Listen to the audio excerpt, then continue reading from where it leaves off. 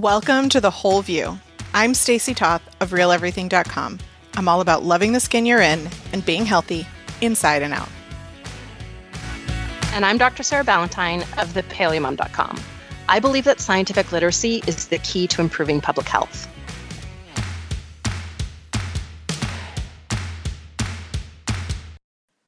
Welcome back to The Whole View, episode 441. We are revisiting our very complex topic that we started last episode, 440, about vaccines. If you did not yet listen to that show, first go listen to it because this is a part 2, and we go into the science of vaccines and specifically how the mRNA vaccine for COVID-19 functions. No, we're not here to have an opinion debate. We all have our own opinions on all of this, but what this show has always been is a scientific show, and we have gotten so many questions, in particular, about the current U.S.-approved vaccines, the Pfizer and Moderna vaccines that are currently being administered throughout the U.S. We're recording this on January 26th for reference of 2021. And we're also going to answer some of the other questions that you guys have sent in, touching on the additional strains and what we know about the science so far on if the vaccines will be effective on one or some of them.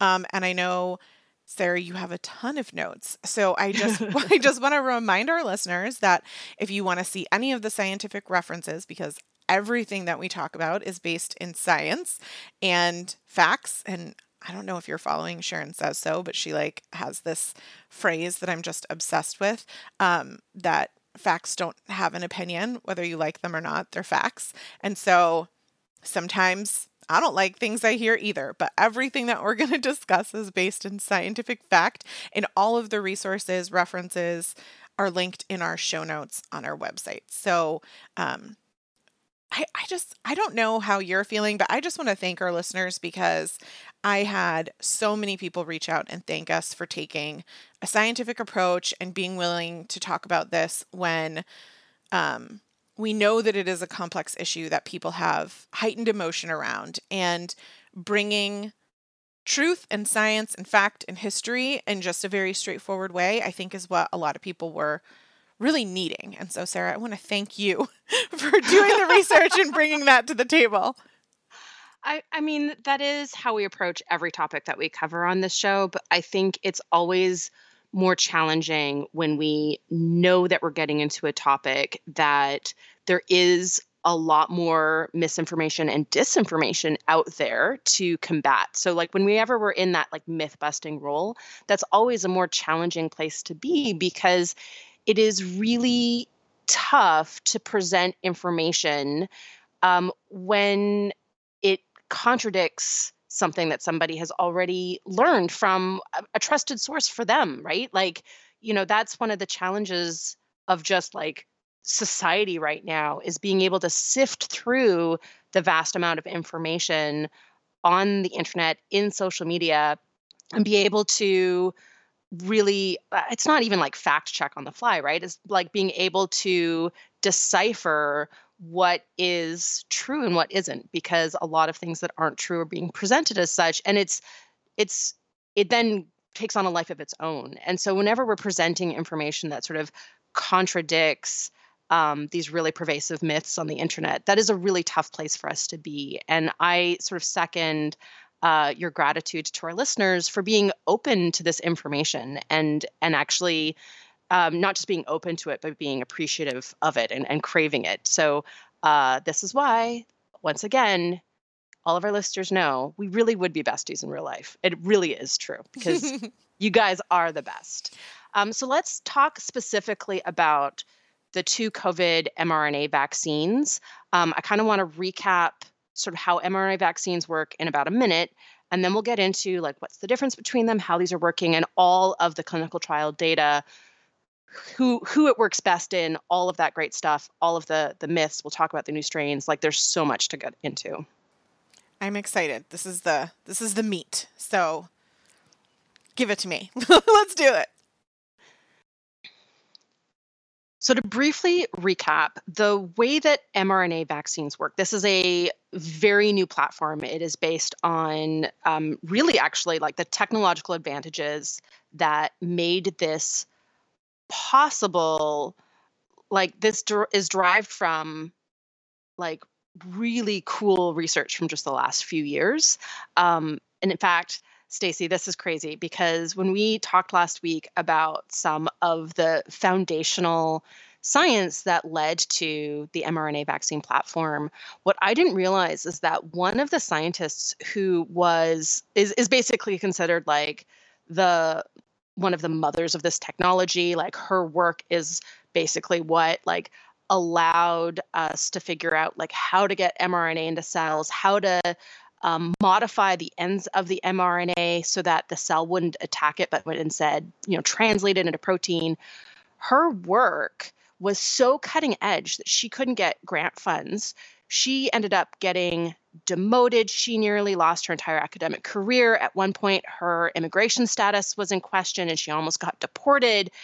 And, I finished last week's episode with, I believe rant is the right word, a little mini soapbox moment of why it's so important to fund basic science, because this technology comes out of scientific research that initially didn't look like it was going to be something that led to like this amazing application that, for us has the potential to protect us from this continuing global pandemic.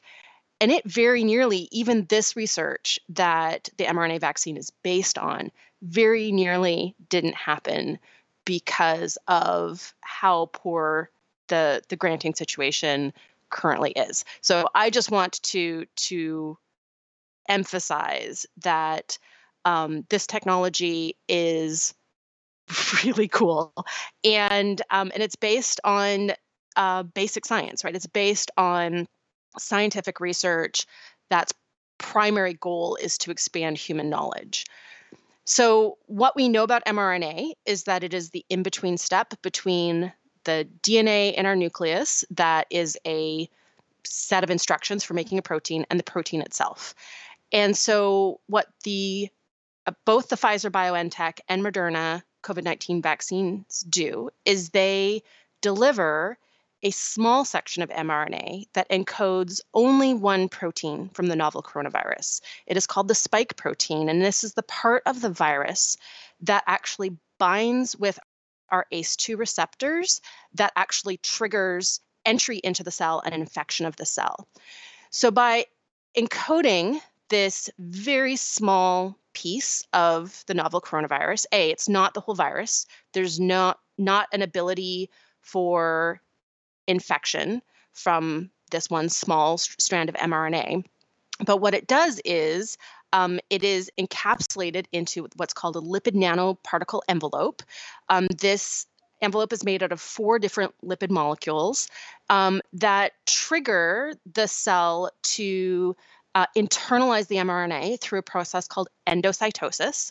And then the stability of this lipid envelope is so cleverly designed because then it also triggers what's called escape from the endosome, which basically means it tricks the cell into internalizing it.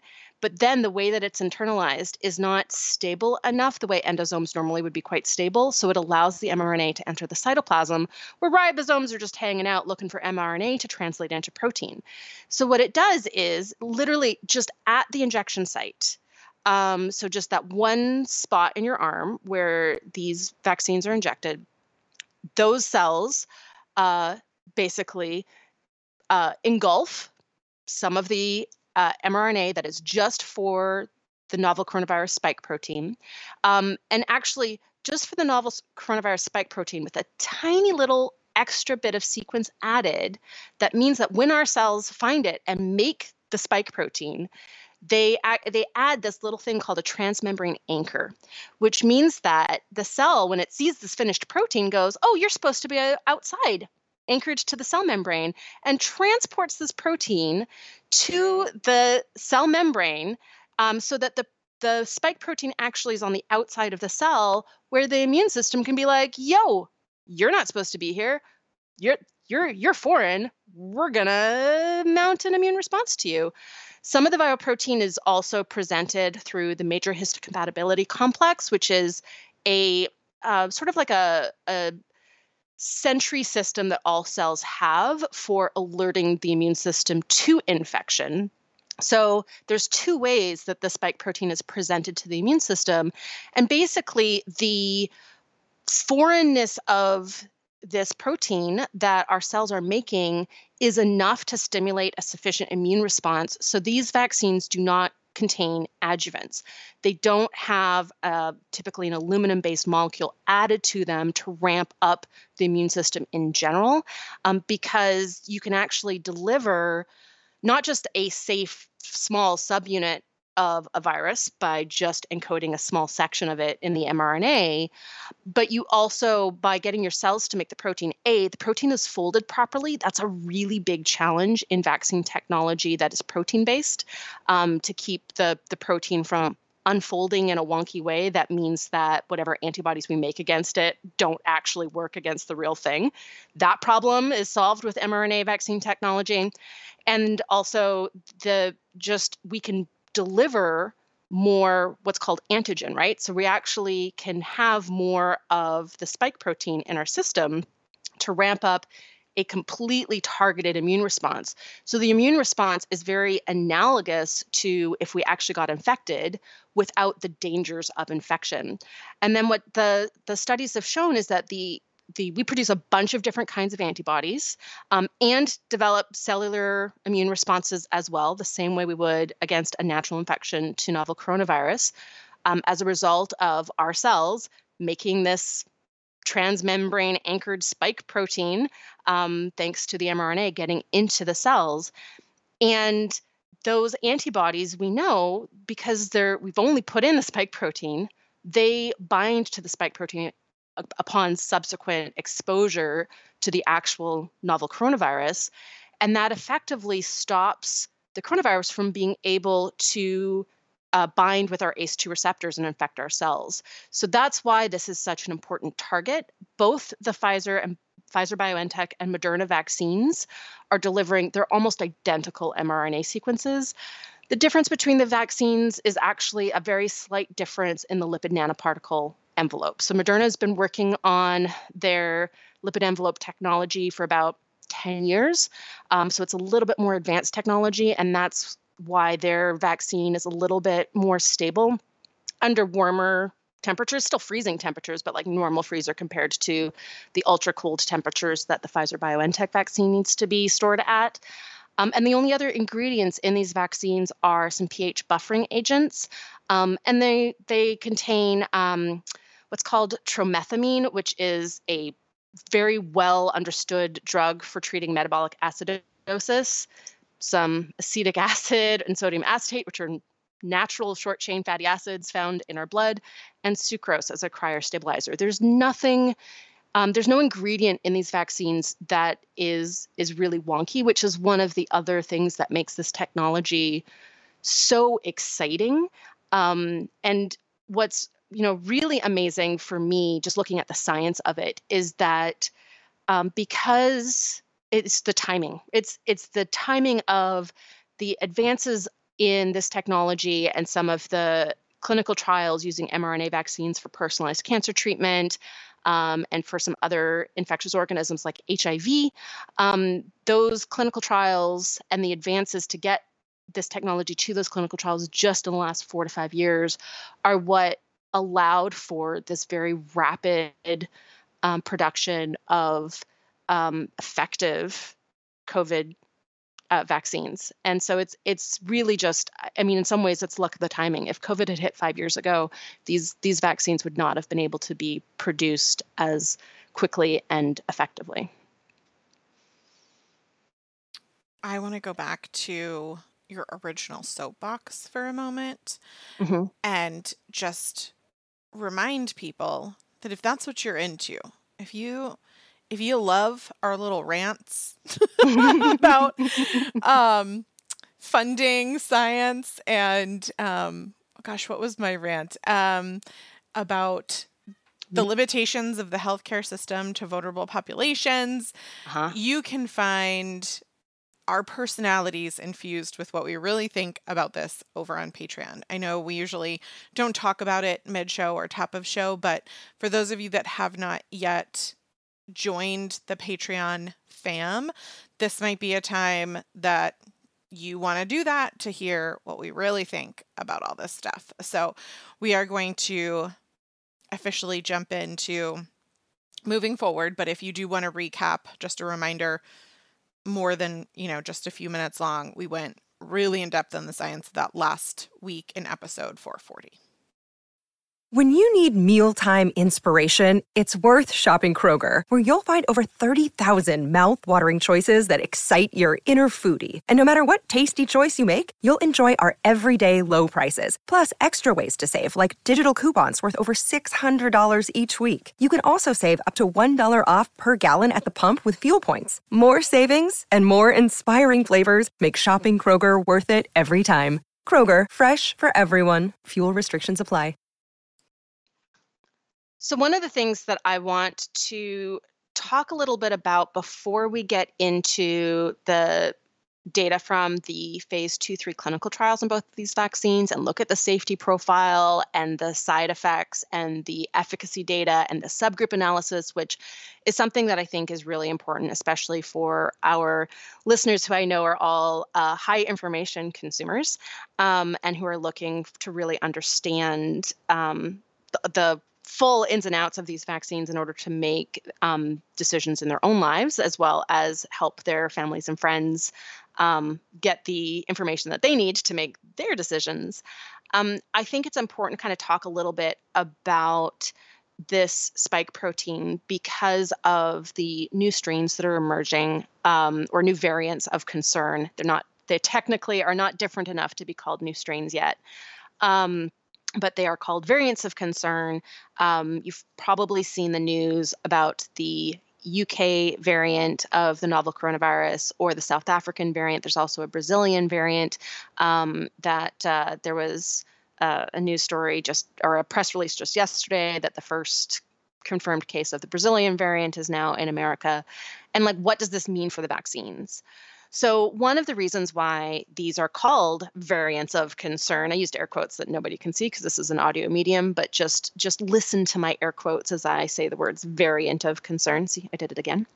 But the reason why they're concerning is that they have a couple of mutations that actually change the virology. So they actually make a functional change. So there's, one of the things that has been a natural consequence of how prevalent COVID-19 infection has been in America, but also all over the world, is even though this is a virus that mutates very slowly, it has some machinery for proofreading when it's replicating itself inside our cells. And because of that, it tends to retain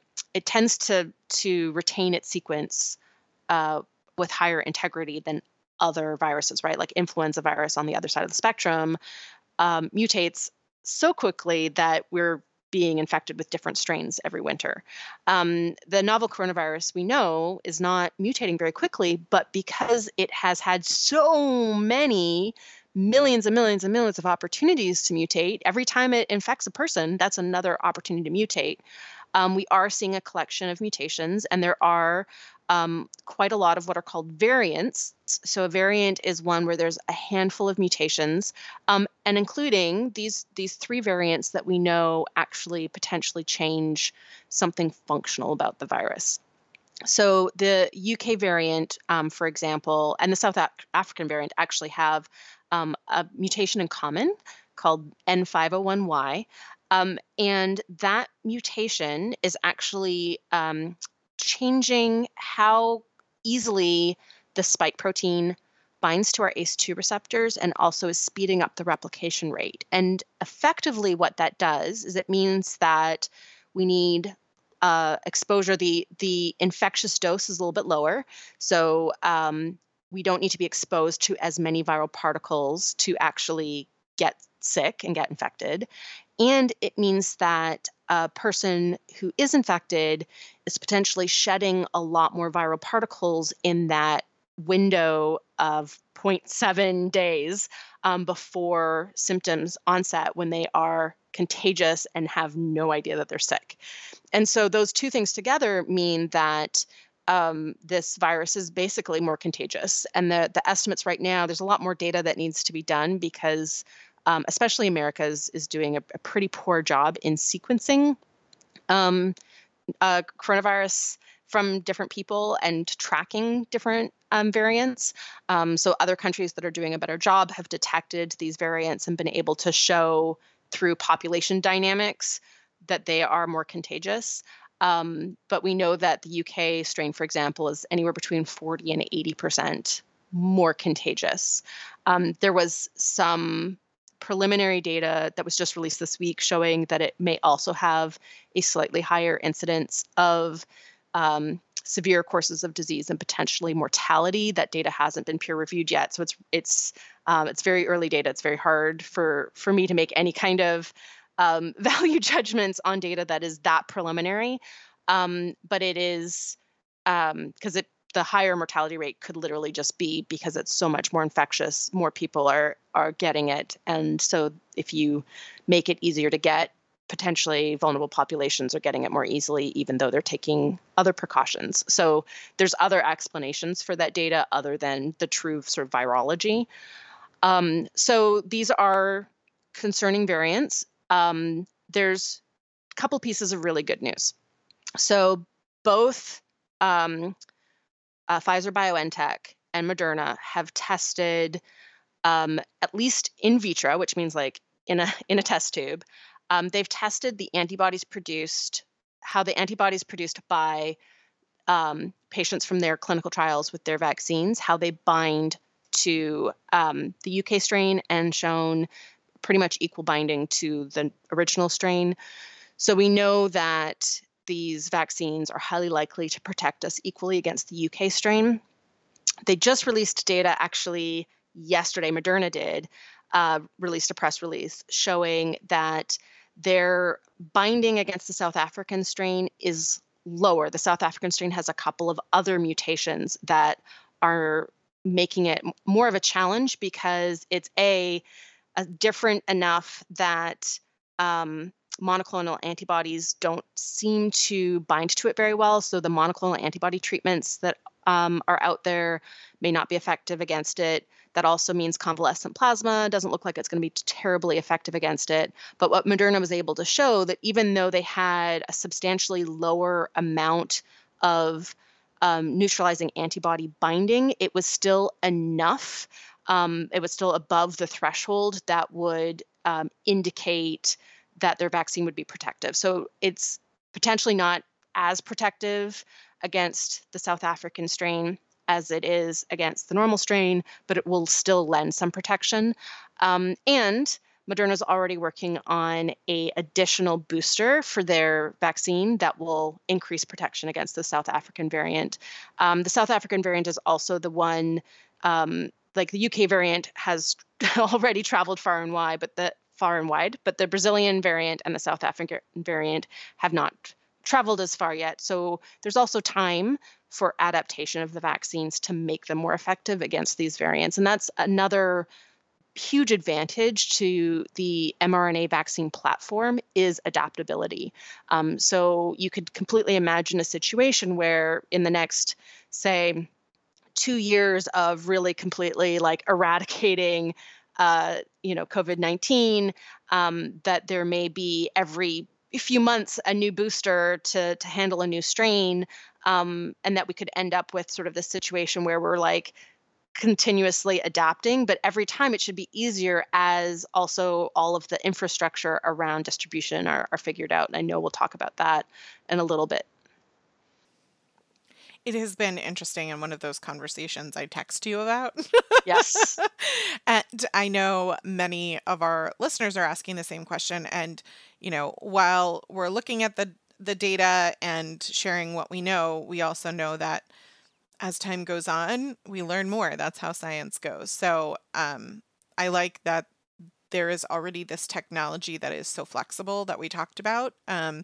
Obviously, it takes time and safety screening and all of that kind of stuff, but just knowing how quickly this came to be with this new technology, the fact that they're already working on a booster for the updated strain just is like one of those like brain exploding emojis for me in terms of like what that timeline looks like and how different it will be from, 10 years ago or whatever. So, Yeah, this is probably a good point to reiterate. This was a myth we busted in the part one of this series, but I think it's really important to reiterate here, which is that these vaccines came to market. I'm using air quotes again. They went from design to arms and distribution.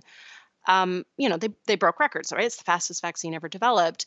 It wasn't because there were any corners cut. There were a couple of reasons why this vaccine could be developed as quickly. The first is just inherent to this technology. One of the main advantages of this technology is rapid design development and distribution. That is just an awesome thing about the mRNA vaccine platform. The other thing is sort of unprecedented investment in vaccine development. And so a lot of steps that, safety tests that would in normal times be done sequentially could be done in parallel. So there were a lot of different things that could happen at the same time that normally, right, if the investment was entirely the company's investment, they would go step by step because they want to pull the plug at any point if things don't work out and not waste any more money on developing this thing. By infusing a ton of government dollars and private dollars into the development of these vaccines, the companies weren't taking on the financial risk in case the vaccine didn't work out. So they were able to basically do a bunch of things that would normally be done one at a time, all at the same time to basically do all of the proof of concept type experiments, which meant that phase 2-3 clinical trials could start really quickly after development. So those things together are like why this was able to happen so quickly. I think it's really important to go through the phase 2-3 clinical trial data because, as we talked about on part one of this show, the tolerance for severe adverse reactions to vaccines is actually much lower than it is to other types of drugs or medical interventions. And that's because vaccines are given to a broader population. And so it's actually the safety standards are the highest of anything that we do. I mean, like about as high as vitamins would be, right? Like it's really important that vaccines are safe because we're giving them to healthy people. The standard is a little bit less when you're trying to treat a disease, and you're developing some kind of pharmaceutical for that. So it's really important to kind of emphasize that both of these vaccines have gone through a very rigorous safety and efficacy evaluation. I think it's especially helpful too because we see the worst case scenarios heightened by the news and social media. And it's not that we aren't aware that those things are happening, but we also, because we talked last week about how they are closely tracked, they're looked into, they're, all of that kind of stuff. But I think when you're someone, for example, who has a compromised immune system and you are reading in the news how, stay away from the vaccine because you could have an allergic reaction. First of all, that's a non-medical professional giving you medical advice. And This is our opportunity to remind you we are not medical professionals and we encourage you to talk to your medical professional. We are here to give you facts and educate you for you to take forward that information to do with the decisions that you and your medical professionals make. However, if the only thing that someone has as a source of information is this negative version of the worst case scenarios that is what our media system does because that's how you get people to click, right? Yeah. Then it skews the perspective of safety for sure. And it's not to say that reaction might not be happening for someone, but we can't possibly make assumptions as to why, and we need to focus on the facts and the science, and that's what I love. Me too. We should be friends. Maybe we should do a podcast. I know. That would be such a great idea. Oh, we're embarrassing. It is such an embarrassment. Okay, let's move on and just talk about data then. So let's talk about the phase 2-3 clinical trials. So phase 2 clinical trials assess safety. Phase 3 assess efficacy. And it is completely possible, depending on what you're assessing, to do both in the same clinical trial. So when you do both in the same clinical trial, it is called a phase 2-3 or phase 2/3 clinical trial. And so that's what was done. That is what the emergency use authorization from the FDA was based on, was the results from these phase 2/3 clinical trials for both the Pfizer BioNTech and the Moderna COVID-19 vaccines. And these have been published now.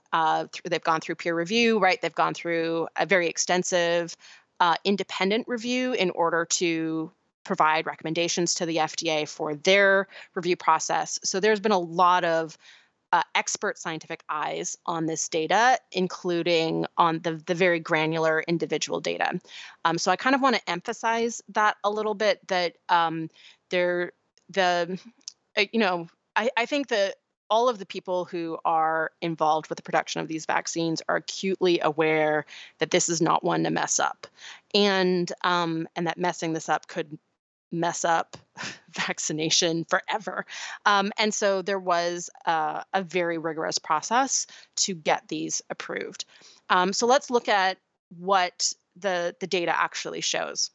So in terms of efficacy, there's two main measurements they're looking at. They're looking at how effective these vaccines are at preventing infection. And infection was basically measured as a positive test and a symptom of disease. And then they also looked at how effective their vaccines were at preventing severe disease, which is any disease requiring hospitalization. And so the Pfizer BioNTech, their vaccine was 95.3% effective at preventing COVID-19. Moderna was 94.1% at preventing COVID-19. And that might make you go, well, like, I want the Pfizer BioNTech one because it was 95.3 instead of 94.1. But it's important to emphasize that the confidence interval basically completely overlaps. So it is basically the same number. They're both, right? You both basically say they're both about 95%. And that data, as you know, it's really important to also emphasize that efficacy and safety is continuously monitored through distribution. They can't do as many tests if you're not enrolled in a clinical trial where they say come back after 8 months and we're going to test to see how many antibodies in your blood. That is something that is specifically done to the people who enroll in the clinical trials. But there is still ongoing monitoring of cases in people who were vaccinated, as well as the severe disease in people who are vaccinated, as well as the safety data that we'll get into. So it is something that is that number will crystallize as distribution ramps up. So basically, in terms of efficacy for preventing infection, they're about the same. In terms of severe disease, the Pfizer BioNTech was 90% effective at preventing severe disease, and the Moderna was 100% effective at preventing severe disease. And I'm going to repeat the exact same thing. If you look at the confidence interval, they basically overlap. So it's somewhere between 90 and 100% effective. And so it's their efficacy is basically the same in terms of it's what you would expect, right? They're delivering basically the same mRNA. There's a slight difference in their delivery envelope of lipids, right? So this data at this point, in terms of the statistics, they're basically identical. I mean, I'm going to move forward with what's available to me as soon as it's available. How about that? Ditto. Yes, me too. I would put either one of these into my arm, absolutely, and I hope to in the near future. So let's talk a little bit about how long that immunity lasts, because this leads to a couple of things that we still don't know, but also some really interesting implications. So we previously covered on on one of our coronavirus shows that immunological memory for coronaviruses is typically quite low. So we talked about studies looking at common cold causing coronaviruses that showed the immunological memory was maybe as low as a year, and up to about 5 or 6 years for SARS, which was the coronavirus responsible for the SARS outbreak in 2002, 2003. So one of the things that we don't know right now is how long our immunological memory for SARS-CoV-2, the virus that causes COVID-19, actually lasts. There have been studies with natural infection showing that there's still measurable, at least cellular immunity, if not humoral immunity. Humoral equals antibodies, cellular equals memory cells, 8 months out. So that's good news. And we know from the vaccines that we have at least still full protection at 4 months. That's been measured in the clinical trials, and that is ongoing measurements that are still happening with all of the patients who enrolled in the phase 2/3 clinical trial. What is really cool is that there was one paper that actually compared the antibody levels 4 months out from receiving the vaccine versus 4 months out from natural infection, and showed higher antibodies after vaccine. And this is likely because coronaviruses are able to manipulate our immune systems to evade detection.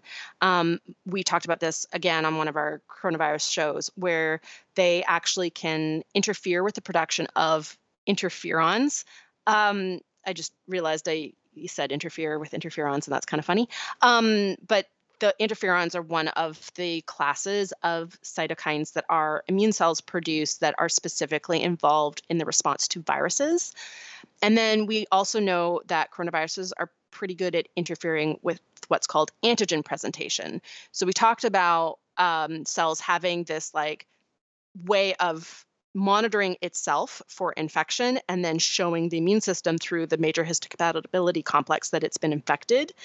So we know that coronaviruses also interfere with that process.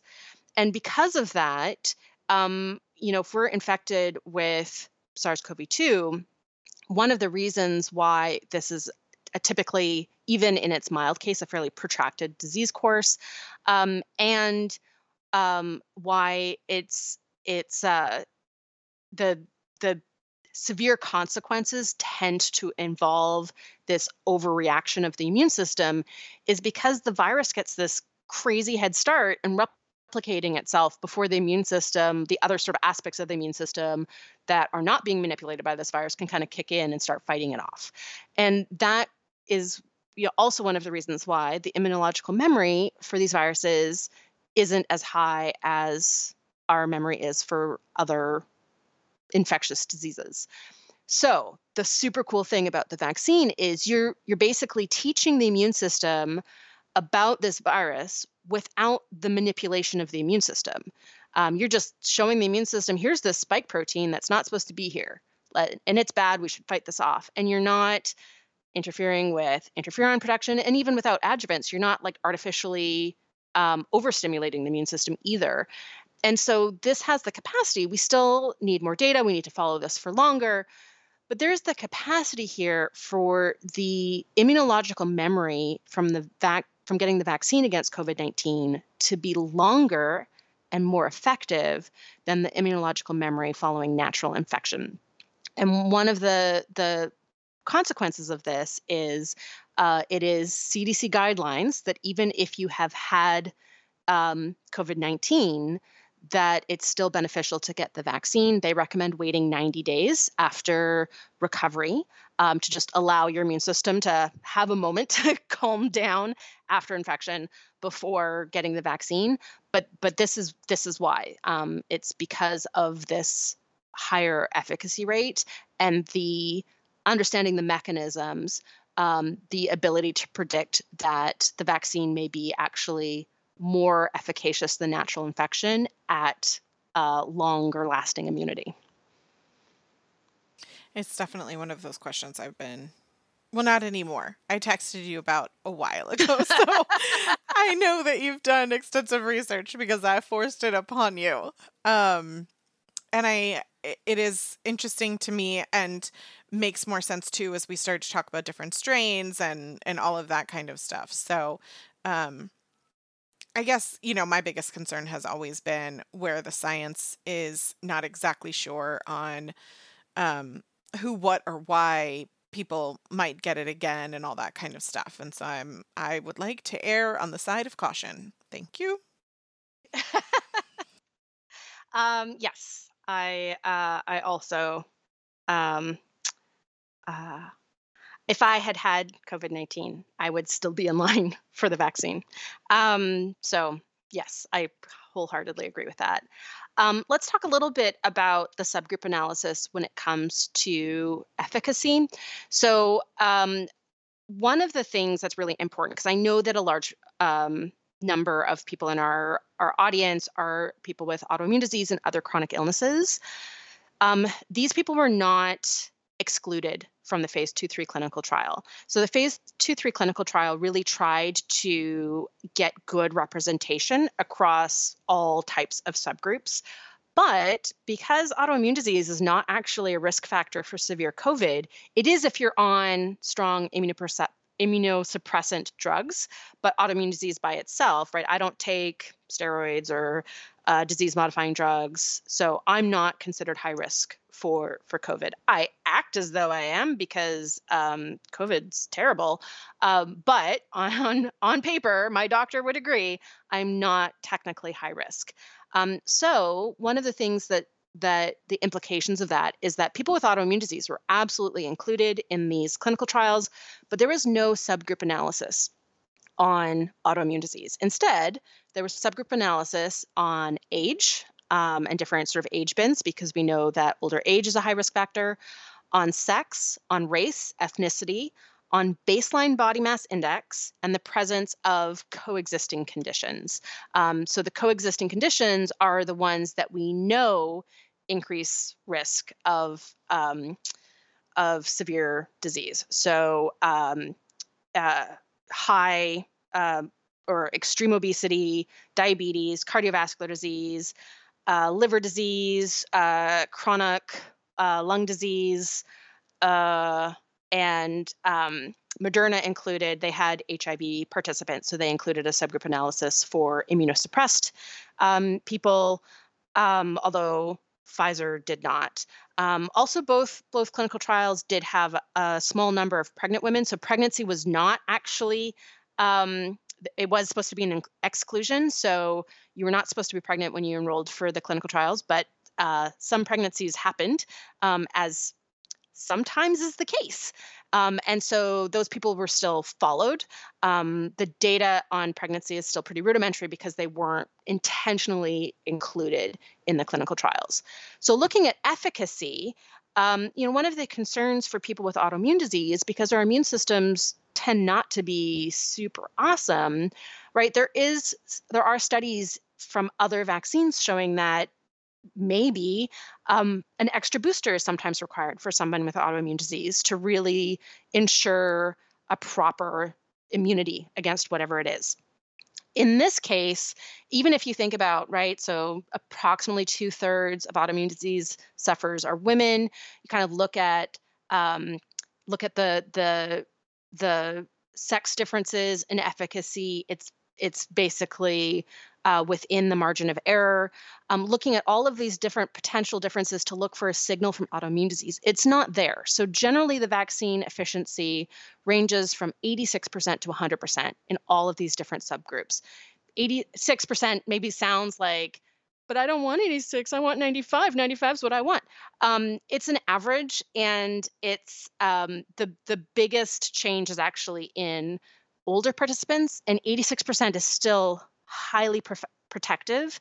And it's a good point here to sort of remind our listeners that even though we get personal protection with a vaccine, getting vaccinated is not about personal protection. It's about community protection. And community protection infection, honestly, at the beginning of the vaccine development, public health officials were like, even if it's 50%, we're going for it. Like 50% was going to be considered acceptable for a mass vaccination program. The fact that we're at like a minimum of 86% is super good news. Well, I think it's also important to kind of revisit the idea that just because you have the vaccine doesn't mean that it's safe to go about your life the way that you would have pre-pandemic. So specifically, Yes. you are still going to need to social distance because you could be carrying the live virus that is shedding onto people who have not yet had the vaccine. And you yourself wouldn't be symptomatic or sick, hopefully.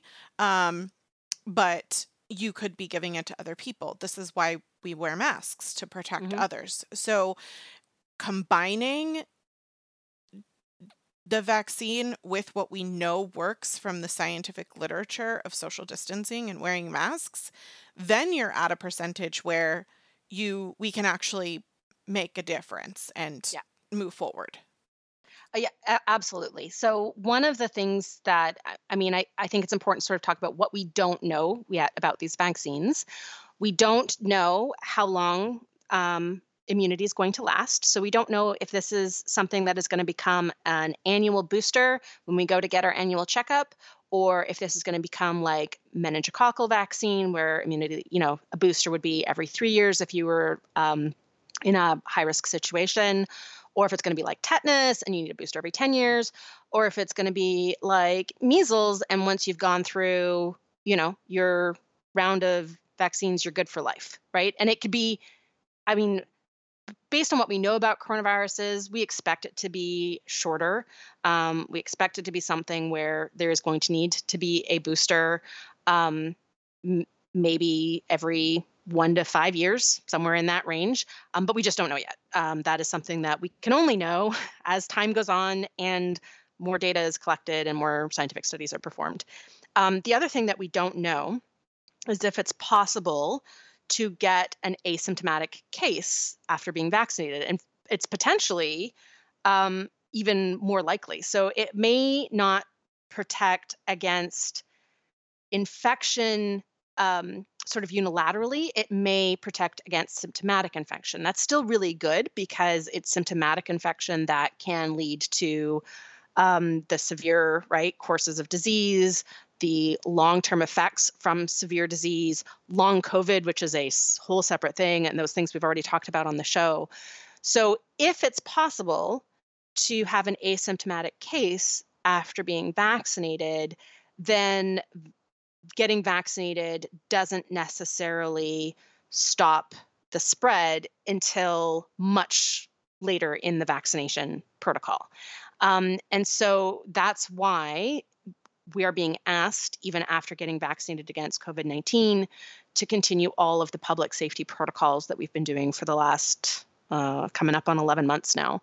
And it's because there's this open question about what the probability is of asymptomatic infection after vaccination. I'm in. Whatever I need to do to help myself and others. Sign me up. Hand raised. I volunteer as tribute. But you don't need to be a tribute because these vaccines are incredibly safe. So let's talk about the safety data.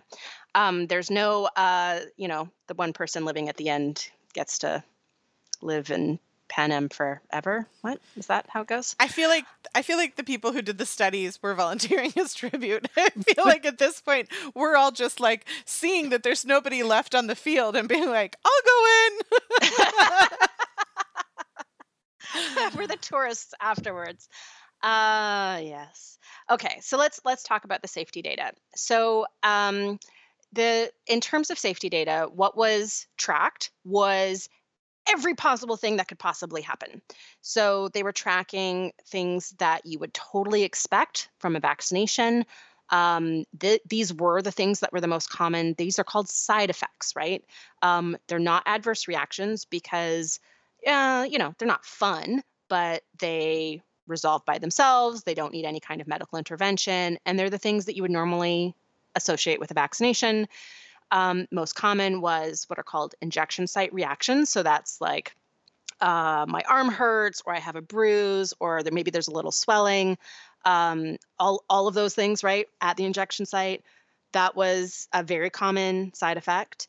Fatigue, headache, muscle pain, chills, joint pain, and fever were also reported in a very similar frequency to other vaccinations. Severe reactions were very, very rare.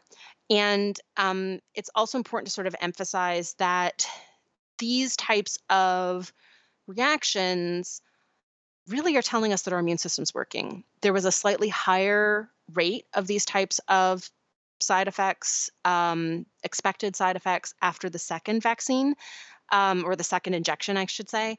And that's also expected. So, one of the reasons why these are two-shot vaccinations is because there's no ramping up of the immune system with an adjuvant. We're basically teaching the immune system about this horrible spike protein that we want to remember to fight off next time with the first injection. And then the second one, it's called a booster, right? So it basically ramps up a stronger immune response the second time, which basically creates a stronger immunity and a longer lasting immunological memory. There's not a lot of analysis of how effective the vaccines were after one shot, because that was basically only done in people who dropped out of the trial for whatever reason. And so there's a little bit of data on what happens if you only get one shot. It indicates that maybe it's 80% effective compared to 95%, but it would be expected to be shorter-lived immunity. So it's very important to get both shots when you get vaccinated. But this is that little bit of data is why there are some governments who are basically not holding a second dose, in order to vaccinate more people with that first dose, and accept maybe this means that they won't necessarily get the second dose at precisely the 3-week mark. Maybe it'll be 5 weeks because of all of the supply chain challenges, but we're going to make that trade. And that's a really tough call. Those types of calls are made by looking at population level data. Since we're not talking to public health officials making this type of policy decision on this podcast, we're talking to individuals who are just trying to decide if they're going to make an appointment when it's available for their demographic in their area. We're going to emphasize the importance of getting both shots and getting it on schedule. And the reason for that is unknowns, right? So it's been tested in this particular configuration. This is what we know. This is what we have the data for. And these companies can't make any guarantees to efficacy if we mess around with their protocol. I have been kind of fascinated watching the way different countries are rolling it out and doing all of that. And I just am like, hi, did you read the directions? Like, did you? Anybody? Well, again, I mean, there's a lot of types of decisions where there's like no right answer. And this is one of them, right? If you're a government and you're trying to control an outbreak, you're looking at the benefit of injecting twice as many people, and they maybe don't have as long-lasting immunity or as high percentage of immunity now. But when you sort of multiply over entire populations, that could still reduce infections and hospitalizations and mortality compared to holding back that second dose, but only getting, the better immunity and have as many people. It's one of those, it's a catch-22. There's, it's like, what I really want is to be able to just like magically fly a plane and syringes fall out of it and falls directly into people's arms. I don't know. I'm not signing up for that. It doesn't exist. But like that, I mean, the perfect situation would be able to vaccinate everybody all at once, right? And just have it. And unfortunately, the laws of physics prevent that. I hear you. And it in theory makes sense. And normally I'm a rebel tendency who is all about breaking the rules. But there are a few things where I'm like, I understand why the rules exist and I'm willing to sign up for them. So I hear you. I get it. I just I would be like, I'm coming back. I'm setting a calendar reminder. Like I'm following the instructions, you know? Yeah. For sure. I mean, yes, I agree. I'm glad I'm not a person who has to make these decisions. Let's just put it that way. Let's talk about severe, potentially life-threatening adverse events. In part one of this episode or series, we went over the actual statistics for vaccine-induced injury. And so these were, again, like every possible thing was tracked for these vaccines. And so, for example, in the Pfizer BioNTech phase 2/3 clinical trials, there were 38 participants who had a life-threatening adverse event. From anywhere from the time they got their first dose to like a month after the second dose, which is where I grabbed these statistics. It's been followed out farther than that since, but it's not reported as methodically yet. Of those 38 participants, 18 of them were in the vaccine group and 20 were in the placebo group. So that type of data, and Moderna had very similar data. And no matter how you break down the subgroup analysis, it's very similar. Basically, the likelihood of something pretty bad happening was identical in the vaccine group versus the placebo group. That indicates that those adverse events were random. They were just things that were going to happen to that person anyways. There's no signal from either of the phase 2/3 clinical trials for any, vaccine-induced injury that would be of particular concern. Now, here's where it's really important to emphasize. When you look at the statistics of vaccine-induced injury from our part one of this series, and we talked about, for example, the risk of a severe allergic reaction is about 1 in a million, depending on the vaccine. It is not expected that that type of very rare adverse reaction to a vaccine would be picked up in a phase 2/3 clinical trial. Just numbers and statistics. If you picked up a severe allergic reaction and even had one person in, a clinical trial of 45,000 people, you would be really worried, because that would imply 1 in 45,000, not 1 in a million. And if you had two, you would be freaked out and you'd probably pause the trial and try to figure out what was going on. So these are very, very carefully monitored trials. I remember there was a pause. There was a pause in the AstraZeneca.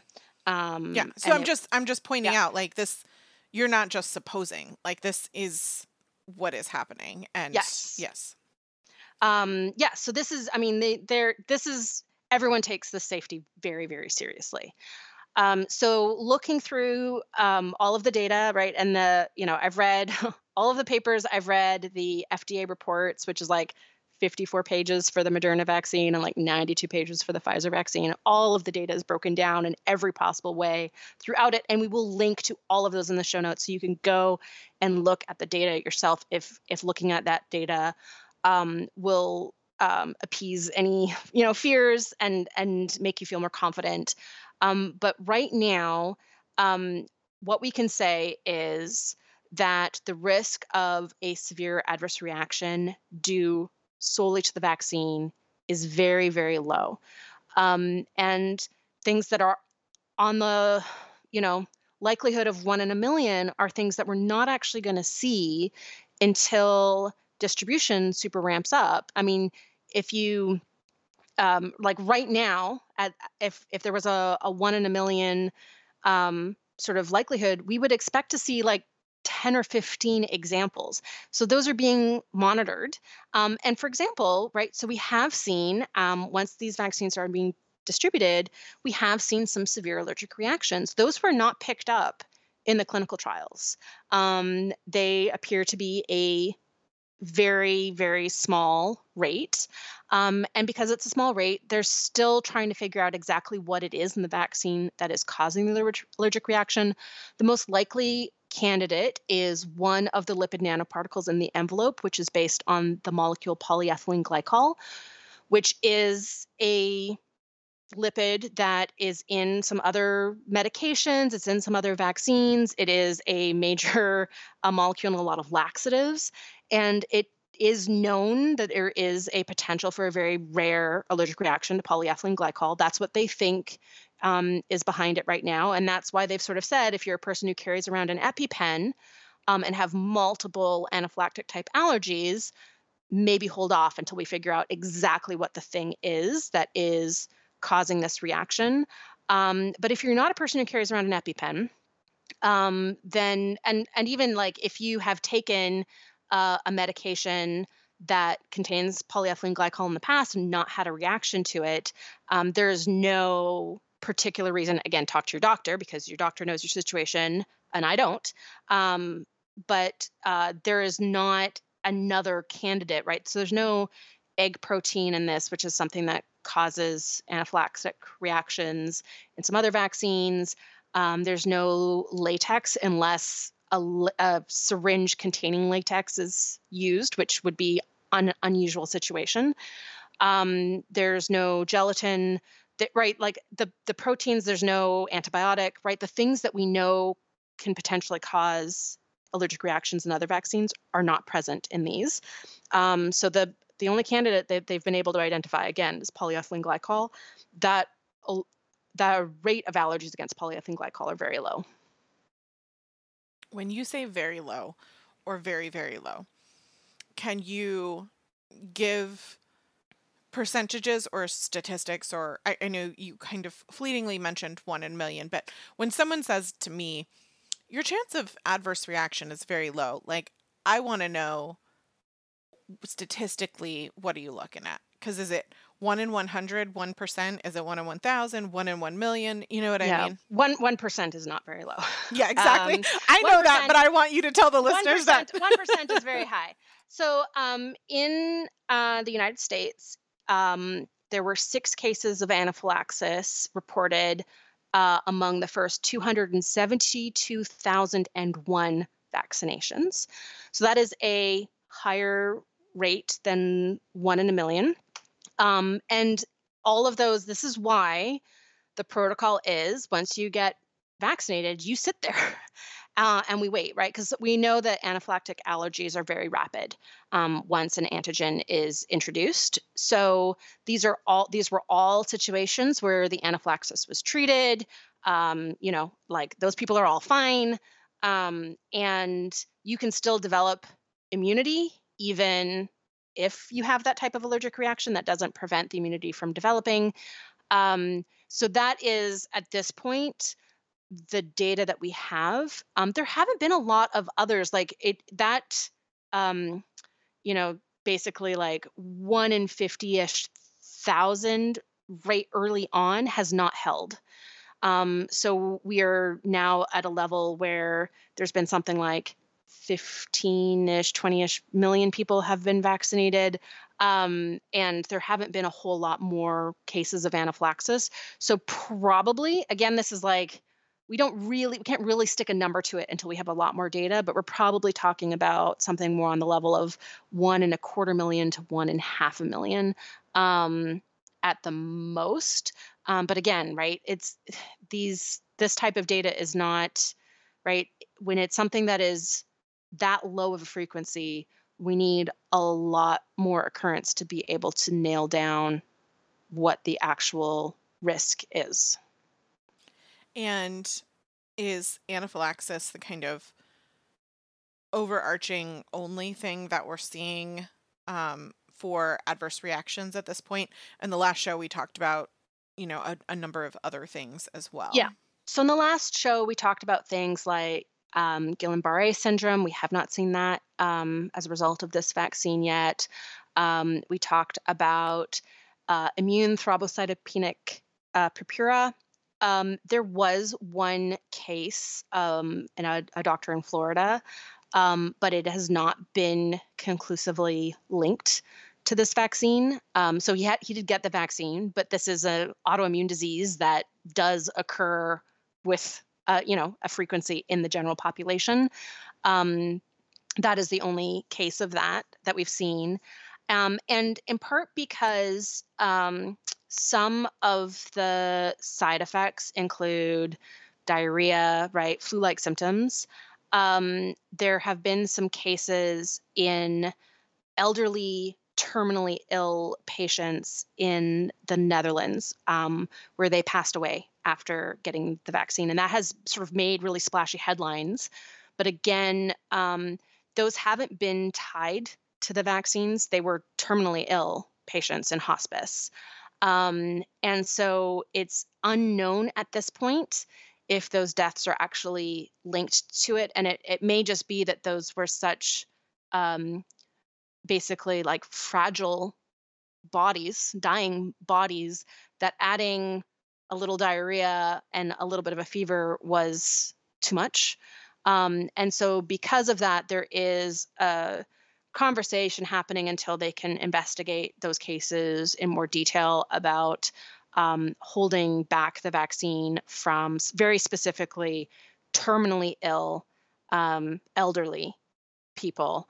I can tell you that my 98-year-old grandmother got her vaccine 2 weeks ago, and they did her entire long-term care hospital, and there were no adverse reactions. That's like personal experience of one location, but it's important to sort of say like that's not something that has been seen across the board. It was just this one, piece of data, and it's still, again, it hasn't been conclusively linked to the vaccine, but we're all taking this very seriously. And so if there's any indication, right, that's why there's any indication of a possibility of a severe reaction caused by the vaccine, the clinical trials are being paused while they investigate and try to figure out if there's a direct link or if it's just something unfortunate that happens to that person. And that's the case as the vaccine is being distributed with the continuous monitoring for efficacy and safety. I want to point out that these adverse reactions are things that we talked about in the first show. We're talking about now because education and understanding the actuality of what's happening is how you make an informed decision. And Sarah and I were a little looser this week than we were last week about our own decisions. And, we're humans. We obviously have our own bias. But the reason that we make these decisions is because we're informed with the information and education that we have done and that we hope you feel you have now from the facts and the science on these vaccines. And we're not here to tell you what to do. We're not medical professionals. And I was kind of like reflecting as you were talking, and I was like, oh, I don't know, like, would that have been better in the Patreon? And the fact is, like, you, I hope, are making decisions based on fact and information that you're being presented with, and not like, oh, Stacy and Sarah said they're going to do it, therefore I'll do it. And I appreciate the trust that you give us with that. Yeah. But I know for me, my decision is based off of my own personal health, my own family's needs. And I think about this from the perspective of someone like my mom, who does carry an EpiPen, but we only know that she has one allergy. And I think about how if she's sitting in a chair and she can be prepared for a potential anaphylactic reaction and tell her medical professionals that under supervision, is that worth the risk for her to not then have a body that is more sensitive, potentially be exposed to COVID, in an age group that is higher risk? That's a decision that she has to make with her medical professionals based on the information. And that's what we're here to present to you today. Like, I can't in any sort of way suggest that because Sarah and I have made a decision that when we can, this is something we would do, that's not us telling you to do it. So I just kind of like wanted to clarify, but also to say like, we are doing everything that we can to present you with all of the information. We're telling you there are some adverse reactions, and you need to decide if that's something that you want to look more into, you want to learn more about, or you're like, oh, that's what that was. It maybe you feel it got blown out of proportion on whatever media source you were reading, and now you feel like you have fact to go investigate some more, kind of thing. And we completely understand that there are a lot of pervasive myths about vaccines in general, as well as the COVID-19 vaccines, which is why we have based these two shows entirely in fact. I'll sort of remind our audience, we didn't talk about it this show, but we started this with 29 pages of, I started this with 29 pages of notes. And all of the scientific references are going to be included in the show notes. So you can go to the sources and have a look, but that's why we've taken great care to keep these shows entirely rooted in the data, as well as much of a full picture of the data as we can, so that you really understand the entire profile in terms of the vaccine safety and efficacy and subgroup analysis, to make the best choice for you. And so we're really trying to center this entire conversation on the scientific evidence, on the data, on the facts, and not enter it from a position of fear or fear mongering, of anxiety, of judgment, of any sort of emotional bias that is often brought to these types of conversations, frankly. We've tried very hard, while being very open and honest about our own choices based on the data.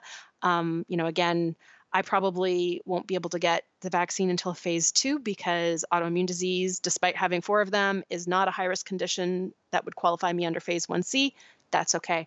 I will get this vaccine as soon as it's available to me, and I will wait my turn patiently with lots of masks and hand washing and social distancing in the meantime, and on the other side of it, to be a responsible citizen.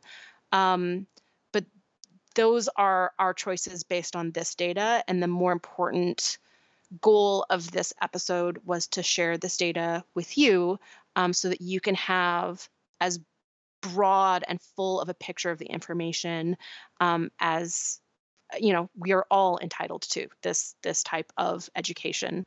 And so hopefully this podcast has served that purpose. If you have follow-up questions, or there are specific myths that you are concerned about that you would like us to bust or confirm, potentially, sometimes myths are confirmed, you can submit questions to the podcast on our website. You can reply on our social media shares or our newsletters where we talk about the podcast. And obviously, the best way to get your questions answered on the show is to ask them within our Patreon fam, because, obviously, I'm just saying, Patreon fam totally get the inside. Let me just tell you, they corner me for answers on the Patreon questions. Like, yeah. I'll get hit up via email, and if I don't respond right away, you guys will message me. I'm like, okay. So we are serious about making sure that that community who, I think it's $5 a month supporting us, gets priority over, responsive answers. Not that we're trying to not answer everybody else, just sometimes life. Which all by the time life. I was going to say, which by the way, I haven't even had a chance to mention, but today a foster kiddo is coming into our home, and the challenges with COVID are no joke, because this kiddo is coming into care. And so there's like all these health screenings and things that the state has to do before they can enter the home, which I haven't had to do with the other kiddos who were already in the state's care. So let me just tell you, this situation is affecting all of life. Life is something right now. I'm ready. I'm ready for it to be over. understatement of the year. No, Yes. you are not ready for life to be over. Come on. No. Just because I'm over the virus doesn't mean the virus is over. That's what I was alluding to. Yes. Yeah, fair enough. Well, thanks for listening. Please, again, we are absolutely willing to do a follow-up FAQ show if that is something that you would find helpful. So please just interact with us wherever you enjoy interacting with us, and we will try to put those questions together. And as always, we'll be back next week. Do you love the Whole View podcast? We'd love for you to leave us a review wherever you listen and share a podcast with your friends and family. And did you know that you can now get exclusive behind-the-scenes content on Patreon for less than the price of an almond milk matcha a month? Your Patreon membership supports us and gets you access to a monthly bonus episode. But not for kids' ears, because our bonus content is explicit. You can find us as The Whole View on Patreon for our real, unfiltered thoughts on this week's episode.